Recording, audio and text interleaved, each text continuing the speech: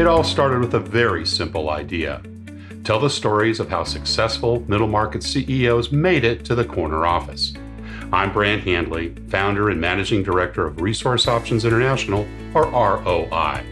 We're the USA's premier executive search firm focused exclusively on empowering middle market companies to attract, hire, and retain A players while transforming top executives' careers and lives. ROI's Into the Corner office is dedicated to discovering how middle market CEOs advance their career, and we're making these remarkable and sometimes quite unbelievable stories available to you for the very first time. Listen and learn about the challenges they've overcome, the interesting people they've met along the way, and the lessons learned that steered these executives' unique journey into a middle market corner office of their own. I know you enjoy these CEO stories as much as I've enjoyed recording them. So thank you for listening today. And if you like what you've heard, rate us on iTunes or wherever you get your podcasts. I'm looking forward to you joining me on the next great middle market CEO adventure into the corner office.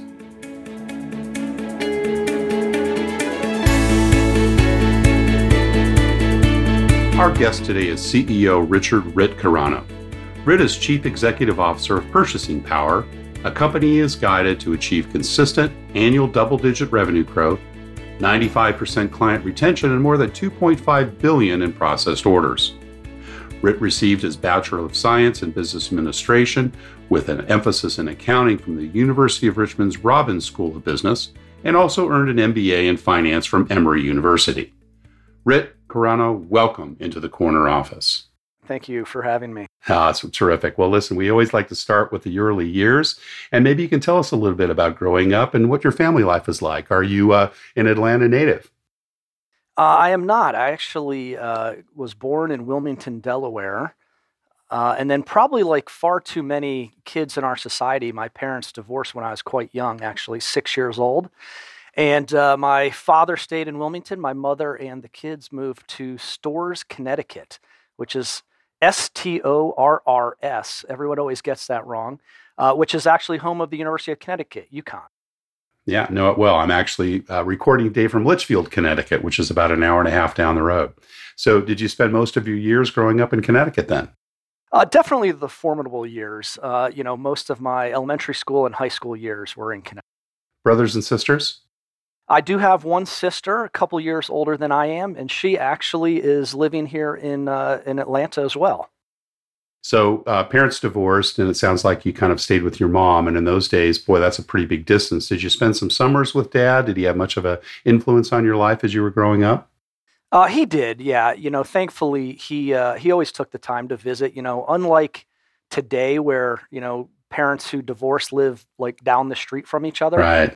He actually relocated to Ohio. We were still in Connecticut, but, visited at least quarterly and then spent most of the summer with them and also, holidays, things like that. So, he was around a good bit, but certainly not like today where, I was commuting from one house to the next every other day. Right. And parents both professionals? Did they have their college degrees? Tell us a little bit about them. They did, yeah. My father was actually a PhD in pharmacology.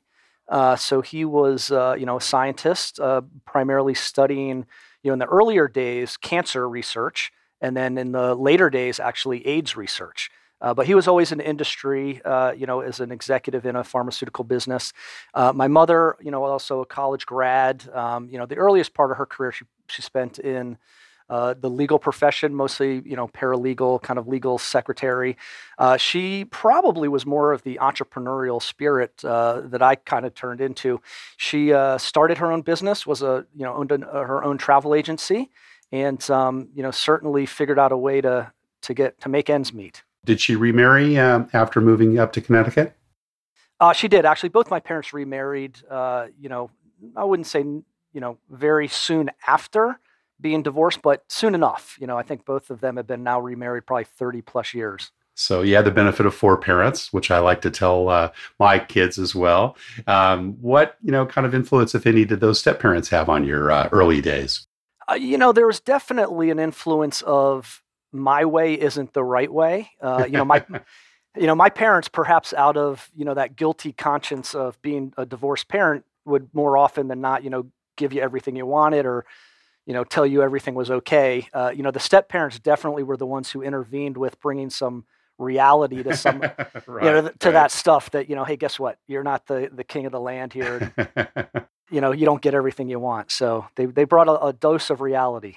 Any other influencers early in your life? Any special teachers or coaches that had an influence on your development in those early kind of elementary school days? Well, absolutely. I am a definite jock. Played sports really throughout my entire life and through college. One of the bigger influences was my high school soccer coach, a gentleman named John Blomstrand. And I actually think he is the winningest soccer coach in the state of Connecticut, still coaching, and that's been probably 30 years since I played for him. But he was probably the first person who I would say instilled a sense of belief in me when, we were trying out for the varsity soccer team, and I was a sophomore. And I remember very distinctly, I was kind of doing a lot of the warm-up drills and things like that with other friends of mine.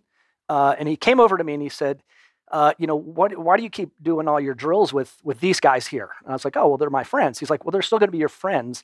But if you want to make this team, you better start playing with people who are your equal of talent. Interesting. And so, definitely was a very early lesson learned on, your friends are your friends, and the people you want to maybe have success with or achieve things with might not be the same set of people. If you need to stretch yourself, exactly. Go with people who are at the same level or perhaps higher. Yeah, good lesson. Yeah, so by no means, weigh yourself down because you've got some kind of loyalty toward a friend.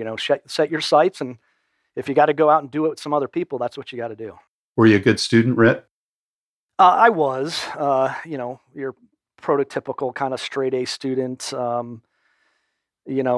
wouldn't ever say that school was super easy, but it wasn't super difficult either. Public school, private school in Connecticut. What did you? Yeah, I was a public school kid. I ended up going to a private college, university. And so, but the interesting thing about my high school was that it was actually owned by the University of Connecticut. So as I mentioned, grew up in Storrs, Connecticut, which is home to UConn. Virtually every one of my friends' parents were professors at the university. And I think at some point in the evolution of the school, those parents were recognizing the quality of the local public high school education wasn't strong enough. And so I think they coerced the University of Connecticut to somehow intervene and kind of take over the administration of the school, which obviously then led to a really strong curriculum. Excellent. Yeah. Well, you mentioned soccer, and of course, UConn's known for its basketball. Was that also a sport that you pursued? I did. I was a 3-sport letterman in high school. I did play basketball and golf in addition to soccer. But probably, unbeknownst to many folks, the men's soccer team at UConn, certainly in my era, and even now today, was a very prolific success. And they actually were a national champion back in the early 80s, which again was mostly in my adolescence there. And they had a very consistent program that probably was the leading sports attraction in Connecticut at the time. Yeah. Cool. And obviously that kind of filtered down to the high school that UConn sponsored, it sounds like, to some degree. Yeah. The head coach of the men's soccer team there, his sons were, went to my high school. So again, there was a definite legacy already at the high school level of moving into that college level player. What about other things outside class? Music, theater, drama, anything else that you were involved with during the middle school and high school years? Yeah, I definitely was involved in a lot of things. I wouldn't put any of them as passions. I volunteered for a number of different organizations. Like Safe Rides was a very new concept back in that era. Where your friends would be out and about, and you'd man a phone line, and if anybody needed a ride somewhere, this is pre-Uber, right? Right. They'd call you up, and you'd go and you'd pick them up and drive them around town. And so that was a very interesting thing because, again, it was not just, hey, you're doing good, but you're actually helping to hopefully, I don't want to call it save lives. I mean, that might be a little overly dramatic, but you were giving back. And so that was a keen interest. I was a member of the ski club. We would take a trip or two a year and go skiing. We had an explorers club as well, which was similar. You'd take a trip or two to go camping and hiking, and definitely an outdoorsy, active guy. Yeah, yeah. Any student government, or was politics a part of your repertoire at all? Yeah, so interestingly, I was my freshman class treasurer. Okay, all right. And so going back to my mother, who you had asked about a second ago, she probably the most time she put into anything she ever did was in the political environment. She ran for office for state representative. She was the head of virtually every Republican committee of the town we lived in, and ran a number of campaigns. And quite frankly, I think my overexposure to that had turned me off mightily. So while I was the freshman treasurer, I gave up politics thereafter. It was a precursor of your CFO responsibilities that come more than anything else. Yes, absolutely. Yep. Tell us about any entrepreneurial things you were involved with. Paper routes as a kid, selling stuff at Christmas time. Was that, part of what you did for spending money, or not so much? Yeah, no, absolutely. And this is actually, when I tell these stories, most people kind of look at me cross-eyed, like, come on, this can't be true. But, I mentioned earlier, I was fortunate enough that, my father, was in industry, an executive in a pharmaceutical company. And so every Christmas I'd get probably some of the cooler electronics, all the handheld game systems before they have the Xbox stuff today, but back then it was all handheld, like one game for basketball, one for football, one for baseball. And so I'd always get one of those, and I'd come back and then I would rent it out to my friends at recess. Yeah. It was a novelty, right? No one else it was. Yeah. Nobody had them. And so I would rent those out. And that was probably back starting in maybe the fourth grade. And every year I'd upgrade, and they'd be psyched to put their hands on the newest stuff. Like so much an hour or a minute, or how would you structure your pricing? Yeah, no, it was 25 cents for the entire recess. So it was affordable. It was affordable. Sure.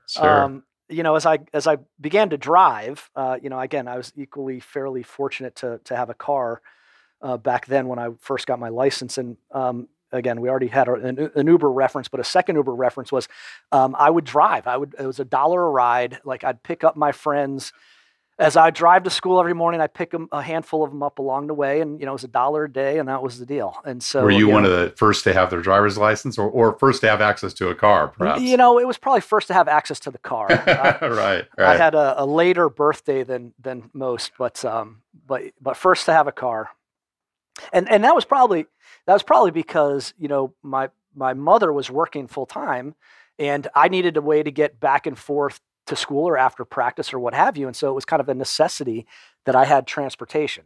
Right. So did you have an old jalopy, or as my wife would call, a train station car or something like that? It's, I tell you what, it was a disaster. I mean, it was the worst looking car you ever saw, but it got the job done. That's great.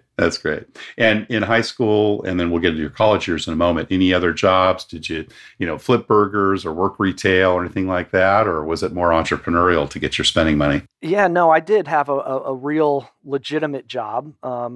I was probably making $2.30 an hour as a stock clerk at a Cumberland Farms convenience store. Oh, sure, right. Yeah, so I was stocking shelves and loading the freezer up during the summers. That wasn't very fun, but it's a real lesson in hard work, right? You just gotta grind through it and just do it. So, pretty much a foregone conclusion you'd go to college. It sounds like you were a good student. Both mom and dad had their degrees. How did you go about picking the college you'd go to and the major that you decided to study? So, education was always first and foremost, but as an athlete, I definitely put a premium on trying to find a school where I could also play on the soccer team. Mm-hmm, and I was part of what was a very new, I guess, concept back then, which is called the Olympic Development Program, ODP. And it was an outcropping of the U.S. soccer program, where they were trying to, create visibility into the entirety of the country to find players for the next level. And anyway, through that program, we had some great exposure to play other players, tournaments, what have you. and a lot of coaches would go to those tournaments and recruit. And so I came to know the University of Richmond. The couple other schools that I looked at, while I liked the schools a lot, UVA was one of those, William and Mary was another one of those. It was pretty obvious to me that I would never play on the soccer team there. They just had a stronger history of being competitive, and recruiting All-Americans, which I wasn't.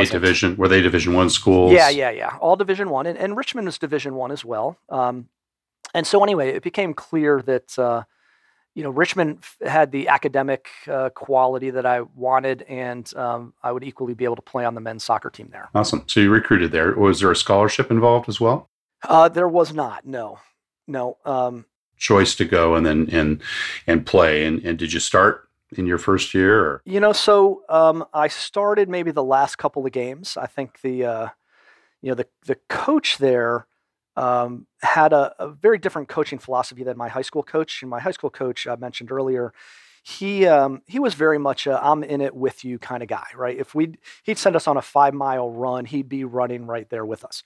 The college coach, and it was an eye opener for me. That was a business, right? His entire livelihood was tied to that, and it was a little bit more of the command and control environment. And so the notion of playing there was different. And so when people would fall in and out of favor, the immediate reaction was you're benched, right? It wasn't like, I'm going to try to work through this or support you. As a much more cut and dry thing. And so, my freshman year, I can't say that I wasn't any better than any other player that was getting, starting time. But that being said, a couple of those guys fell out of favor, and all of a sudden you have your opportunity. And so I started the last couple of games of the season, and then that, pretty much rolled into being a starter, the remainder of my career there, sophomore, junior, senior year. Sounds like you kind of one of the first introductions you had to cultural differences in organizations, right? It sounds like your high school coach had a very different philosophy, one that was much more perhaps a meritocracy, more supportive, whereas this one sounds a lot more autocratic. Would that be a fair comparison? No, absolutely. And the thing that, quite frankly, is it's kind of helped influence my leadership style, neither one of them was less effective than the other, right? So the high school team had a tremendous amount of success. I would say the college team, maybe not quite as much success, but had great success. Those UVA teams like that, we ended up beating. We played them in the NCAA tournament. And so in that regard, we did have a lot of success, but it was absolutely an us versus them. And I think that was the intention of the coach, was create unity amongst the players by creating that conflict with the coaching staff. Interesting. And again, I can tell you, one of my most memorable moments in playing for Richmond was we had actually just lost to UVA, and we're going through game film, and the coach is rewinding a clip of me, what he called giving up on a play. And, I still view it as another teammate of mine and I switched players, and he didn't run with the guy. And so anyway, he rewound this thing in the team meeting for, I'd call it like 10 minutes. 50 times. And really, it in. Oh yeah. And absolutely kind of etched that memory in my head of, what it means to be challenged, to not look like you are mailing it in, right? Not giving your wholeheartedness. So in that regard, certainly taught me a lot of life lessons about, what? I'm never going to put myself in a position again where somebody else is going to judge whether I was putting in the right effort or not. Good learning. Did you declare a business major pretty much straight out of the box? Did you know that's what you wanted to study? I did, yeah. When I took an accounting course back in my high school days that I fell in love with, and there was just something that while again it's not a terribly sexy industry, there was an equilibrium in the way the numbers worked, and everything has to balance that I liked a lot, and so knew going into college that I was going to pursue business and specifically accounting. I did graduate with an accounting degree, and then got my CPA thereafter. Joined Deloitte and Touche, in their audit practice. Spent 5 years with them, and absolutely created a tremendous foundation around, I think, business acumen And the way that I've always Well, it thought started of it, in the fourth grade, let's face it, yeah, right? With the rental of the Game Boys or whatever they were. exactly. Yep. Yeah, but that was that was the thing, was I always believed that business was a game, Yeah, right? It was interesting. and Yeah, scorekeeping, scorecards. Yeah. Hmm. which was what the accounting function did. Was kind of the key to that. If you don't know how your activities are going to be kept on the scoreboard, how do you know you're ever making the right decisions? And so that kind of foundation, I thought, was critical, and absolutely followed that path, for the early part of the career, and then, went back to get the MBA to bring a little bit more of the decision making. So, right, we had the accounting, scorekeeping, and I wanted to move into the financial decision making, which was the MBA. So Deloitte, 5 years in the audit team, straight out of college. Did you get into management responsibilities there, or were you only working as an auditor as an individual contributor during that period with Deloitte? No, the model within public accounting is, I think, probably one of the best in the world in creating leadership opportunities. So after your first 2 years, you actually become what is called a senior accountant. And what that senior does is manages the staff on Oh, a wow. given job, Yeah. right? And so we'd be at a client for usually about a month at a time. And after your first 2 years, you were then the day-to-day supervisor for everybody else. And on top of that, you're also the person who on a daily basis is interacting with the client, and that could be the client CFO, maybe their CEO, their senior level executives. You then, after senior, become a manager. I had left Deloitte just after being promoted to manager. However, for 3 years, I been a de facto manager on site, managing day-to-day activity. So again, from the standpoint of having that level of responsibility, decision making, executive presence, all those things start very early. Yeah, early on. So in that industry. you're probably about 23, 24 years old. What were some of the leadership lessons you picked up during that period? Well, the greatest lesson was actually spoken to me by my uncle, who said, "Don't cook the books." Good Right. advice. And exactly. And, while that is maybe a more of a kitschy term, it's definitely one that is all about ethics. And, we've all been exposed to any number of accounting scandals over the years, and so being in public accounting, right, we're essentially attesting to the validity of these clients. And I can tell you without a doubt that in my experience there, I faced, a handful of situations where it was obvious that a client was trying to do something that wasn't right. And so again, as a fairly young individual, having to confront that situation, having to, assess the merits of the ethics, and, put forth a recommendation to how to address it, was again an equally huge lesson to learn at that early age. And by all means, has guided the way, I think about purchasing power and, any of the leadership responsibilities that I have. Yeah, so true. And straight into MBA school then out of Detroit, or was there a couple other jobs before you went on for your finishing degree? No, so right after Deloitte was straight into to the business school, Goizueta Business School at Emory. Yep. And was that a choice to kind of, pivot in your career? Was it really something that you kind of decided, you needed in order to get, as you said earlier, kind of that operational experience to add on to your finance and accounting background? What were some of the, the reasons behind pursuing your MBA at that stage in your career? Yeah, it was absolutely about creating a pivot. Like I had said, the scorekeeping foundational elements of accounting, I always believe were very important. But the notion of how do you, analyze a problem, how do you research, evaluate, was a gap in my career. And so, the MBA was the opportunity to do that. And, probably like most MBA programs now, everything is case study. So, you're getting kind of real situations, and you're having to craft an approach of, how do you deconstruct it? How do you come back then with the elements to inform your decision, and then you make a recommendation. And so the MBA was the first step in developing that side of my experience.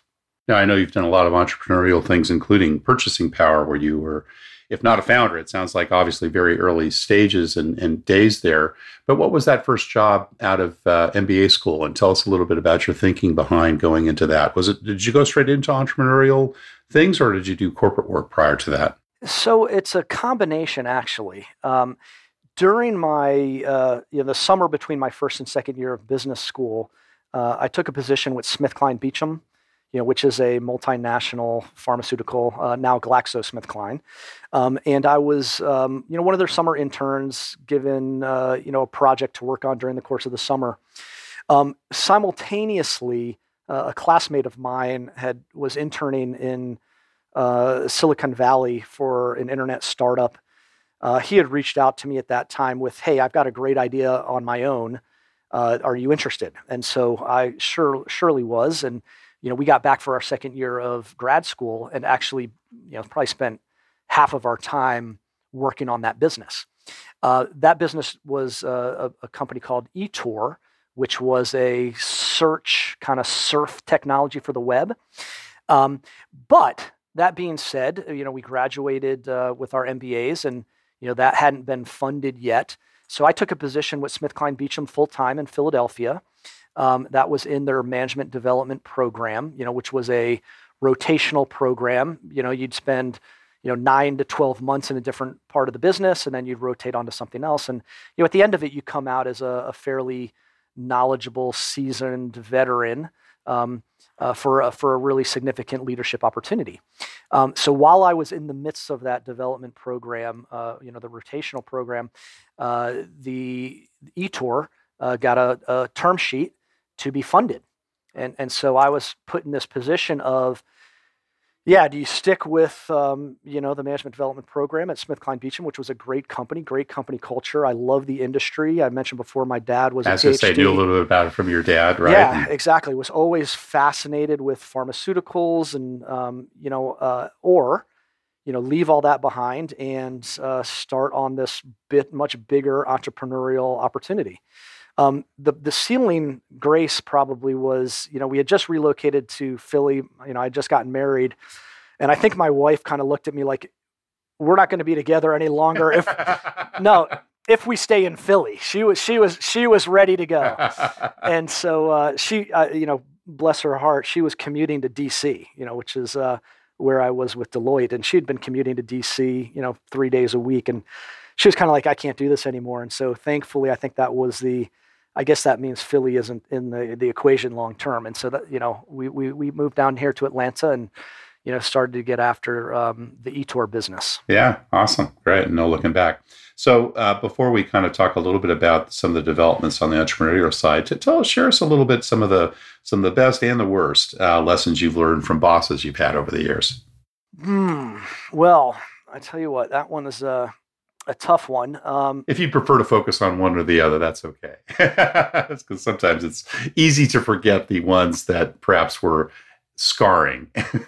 So I'll share. I'll just kind of speak to these kind of anecdotally as they come to mind. I had a partner back in Deloitte days, and he, public accounting, especially in the tax season, first quarter.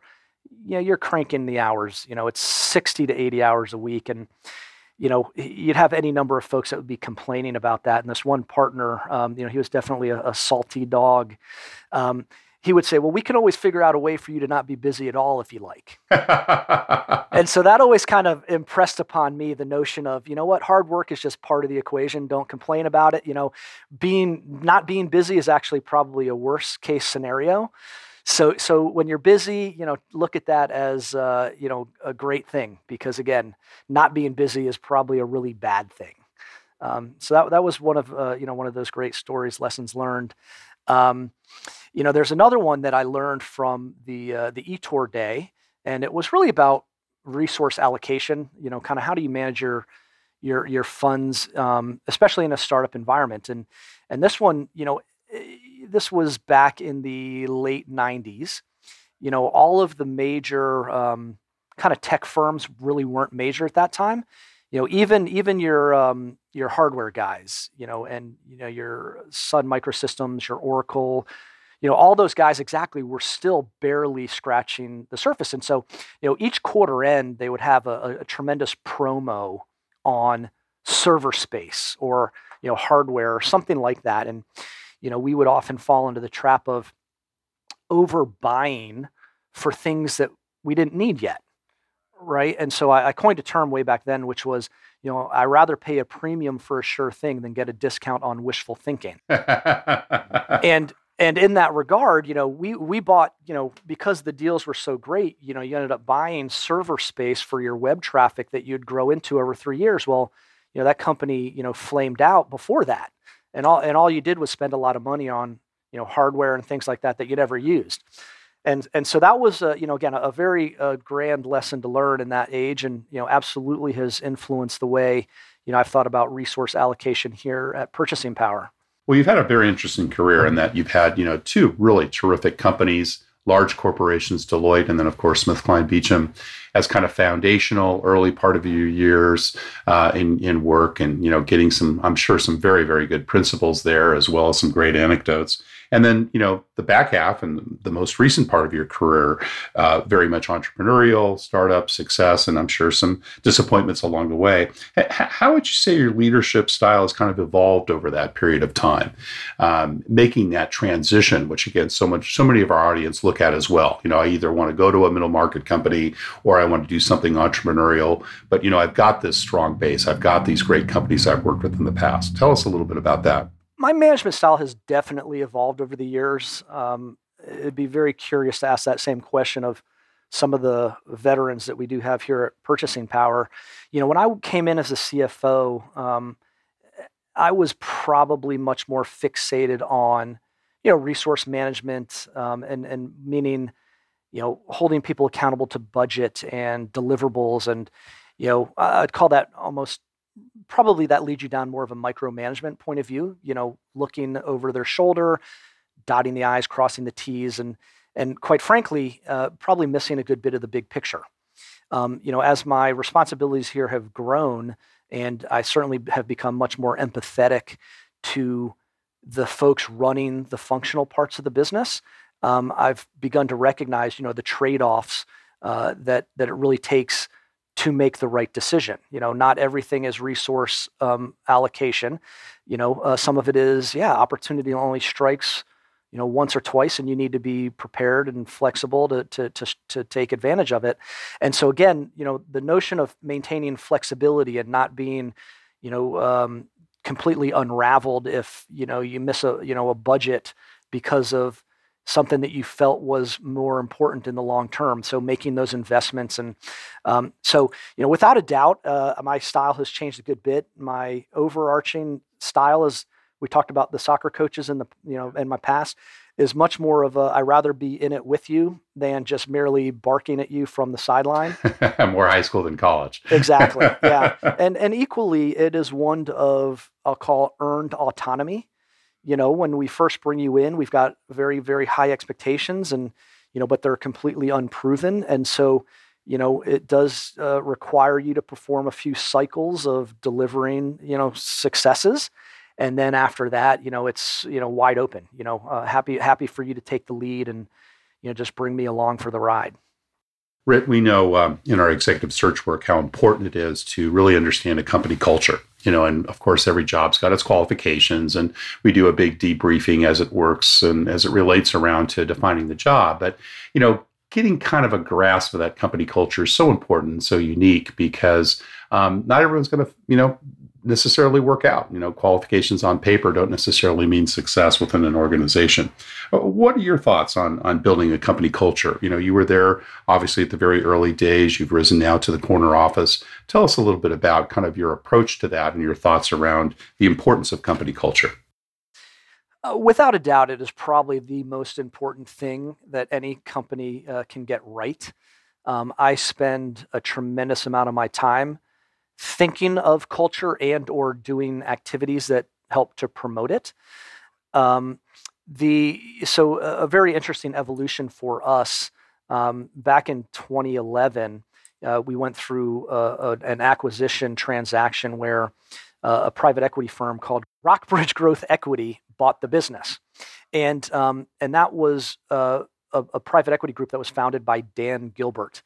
Dan being the founder of Quicken Loans, owner of the Cleveland Cavaliers.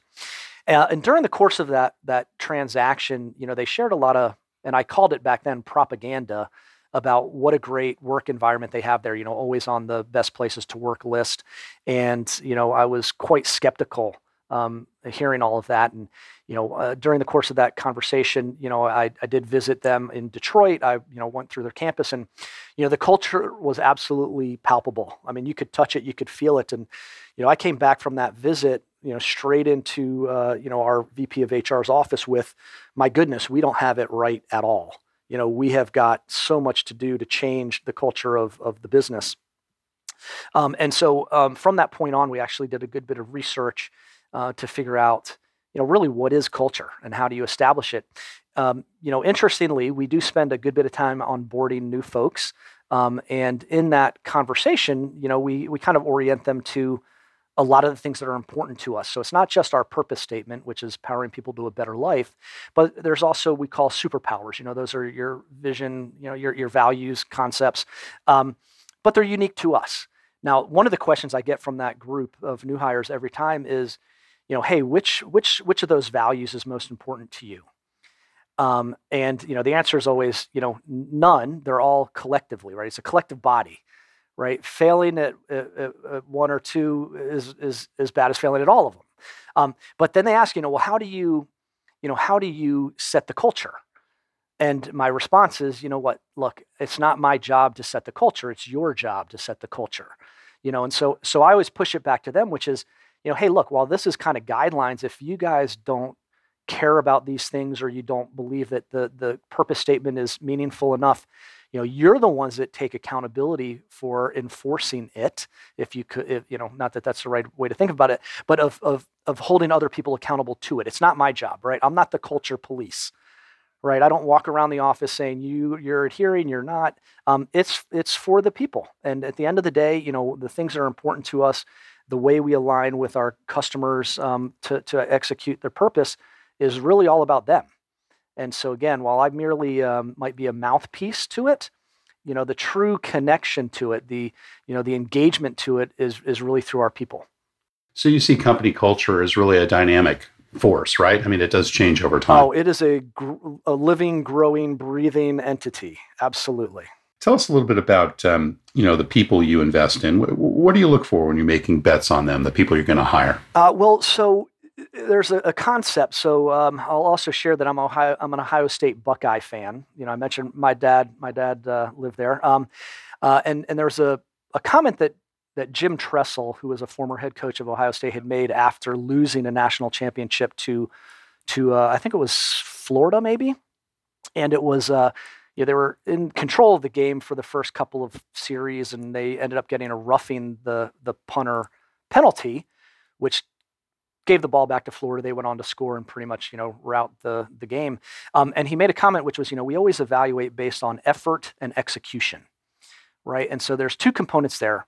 And, if there's no effort, well, then there's no point in having a follow conversation with, whomever you're talking about, but execution we can always work on. And so that really set kind of a perspective in my own head about, how I think of individuals. And so, the notion of motivation, ambition, the level of effort that someone brings to the job it needs to be inherent in them. It needs to be inborn. It needs to be something that's unquenchable for them, right? I can't create the level of effort that which you perform. Now, that being said, if you've got the right level of that, well, then I can absolutely work with you all day long on making sure you get the execution right. And so from that point of view, I love self-motivated people. I love people who are curious and want to solve problems, who are risk takers. And again, then when it comes to, well, hey, guess what? You might not be getting it right all the time. We can be highly tolerant and work toward creating a plan to improve the execution. So how do you get to that in the interview process? And let's say this isn't a direct report. Maybe it's a key hire of one of your direct reports, but you've got maybe 5 to 10 minutes. You trust your subordinate to find the right people, but he or she wants to make sure that they've got your buy-off on this important hire. And, you've got a vested interest in obviously, knowing who this person is, as there may be one or two other final candidates. Well, if you had only 5 minutes, what question would you ask them? So it's probably, what activity or conversation have you had with your boss or, a senior level individual that has been most uncomfortable? And, so what was the topic? How did you present it? How did you then, reconcile or align with that individual on a go forward basis? So, helps to kind of give you their thoughts on what's important enough to create that kind of uncertainty. But then equally, what's the diplomacy they bring to that conversation? And then, again, in most cases, they shouldn't get their way. And so then how do they process through the notion of not getting their way? Right. It's not so much that they were successful or failed in that conversation. It's what they did with it. Yeah, exactly. There's a great article that Larry Bossidy had written, who's the former CEO of Allied Signal. And GE before that. Yeah, exactly. He's got a stellar career. He writes a lot of things, which I would encourage anyone to read. But in this article, he wrote about how he evaluates his people. And one of the comments he makes is that their job is to continuously bring him new ideas or recommendations. His job is never to agree with them. But if he doesn't agree with them, he at least owes it to them to articulate the reasons why he doesn't. And when he doesn't, their job is to come back the next day with more ideas and recommendations. He's big on execution too. So I know where you get that. Yeah, he's all about making it happen. Well, Rick Carano, this has been terrific. We always ask one last question and would love to get your insights on this as well. And that, what kind of career and life advice would you give to someone who's got their eyes on the corner office or maybe become an entrepreneur and join their own startup at perhaps the point in their career? Our audience is, as I said, a lot of middle market as well as Fortune 500 executives who either are looking towards the C-suite or in there and then have got their eyes, focused in on the CEO slot. What would you pass along to them? So these are not my words. These are the words of a gentleman named Jim Lanzone, who is now, I think, president of CBS Interactive. He was a classmate of mine at Emory Business School. And anyway, he had given a speech at what point someone had asked that same question. He said, the key success to any entrepreneur is having a significant other with a full-time job. Like that one. And so, that's, that is the magic equation, in my opinion, is that, when you're out there swinging for the fences as an entrepreneur, you're going to face a lot of adversity. Nothing's going to go as planned. And, if you're able to take a little bit of that financial pressure off because somebody else is paying the bills, that is a tremendous amount of, solitude that you'll have. Peace of mind, right? Exactly. Be able to do that. Anything else? I guess it's all about risk taking. We've recently did an internal poll here ourselves about management competencies, and I was rather disappointed to see that one of the lower ranked competencies that people felt was important in leadership was risk taking, and quite frankly, and maybe that's again just because if you're in the line level operations, maybe you're all about mitigating risk, right? So how are you limiting exposure? But certainly where I sit in the CEO seat, it's all about risk and where do you place your bets? And so the notion of being comfortable taking risks, the ability to overcome any of the defeats when that risk doesn't pan out the way you think, that kind of that what they'll say is a short-term memory. Those are really, really important skills for I think anyone in leadership, especially a CEO. And again, especially if you're working in an industry that is completely undefined, total blue sky, and you're the one trying to create the rules. Rick, once again, thank you so much. We appreciate you sharing your story of Into the Corner Office. All right, Brant, thank you all so much. Thank you for listening to Into the Corner Office with Brant Hanley. We hope you enjoyed hearing our guest CEO story as much as we did. If you want to hear more CEOs reveal their journey into the corner office, please subscribe via iTunes and tell your friends and colleagues. For more information about Brant, Resource Options International, and the mighty middle market, visit www.goforroi.com. We look forward to having you join us for our next episode.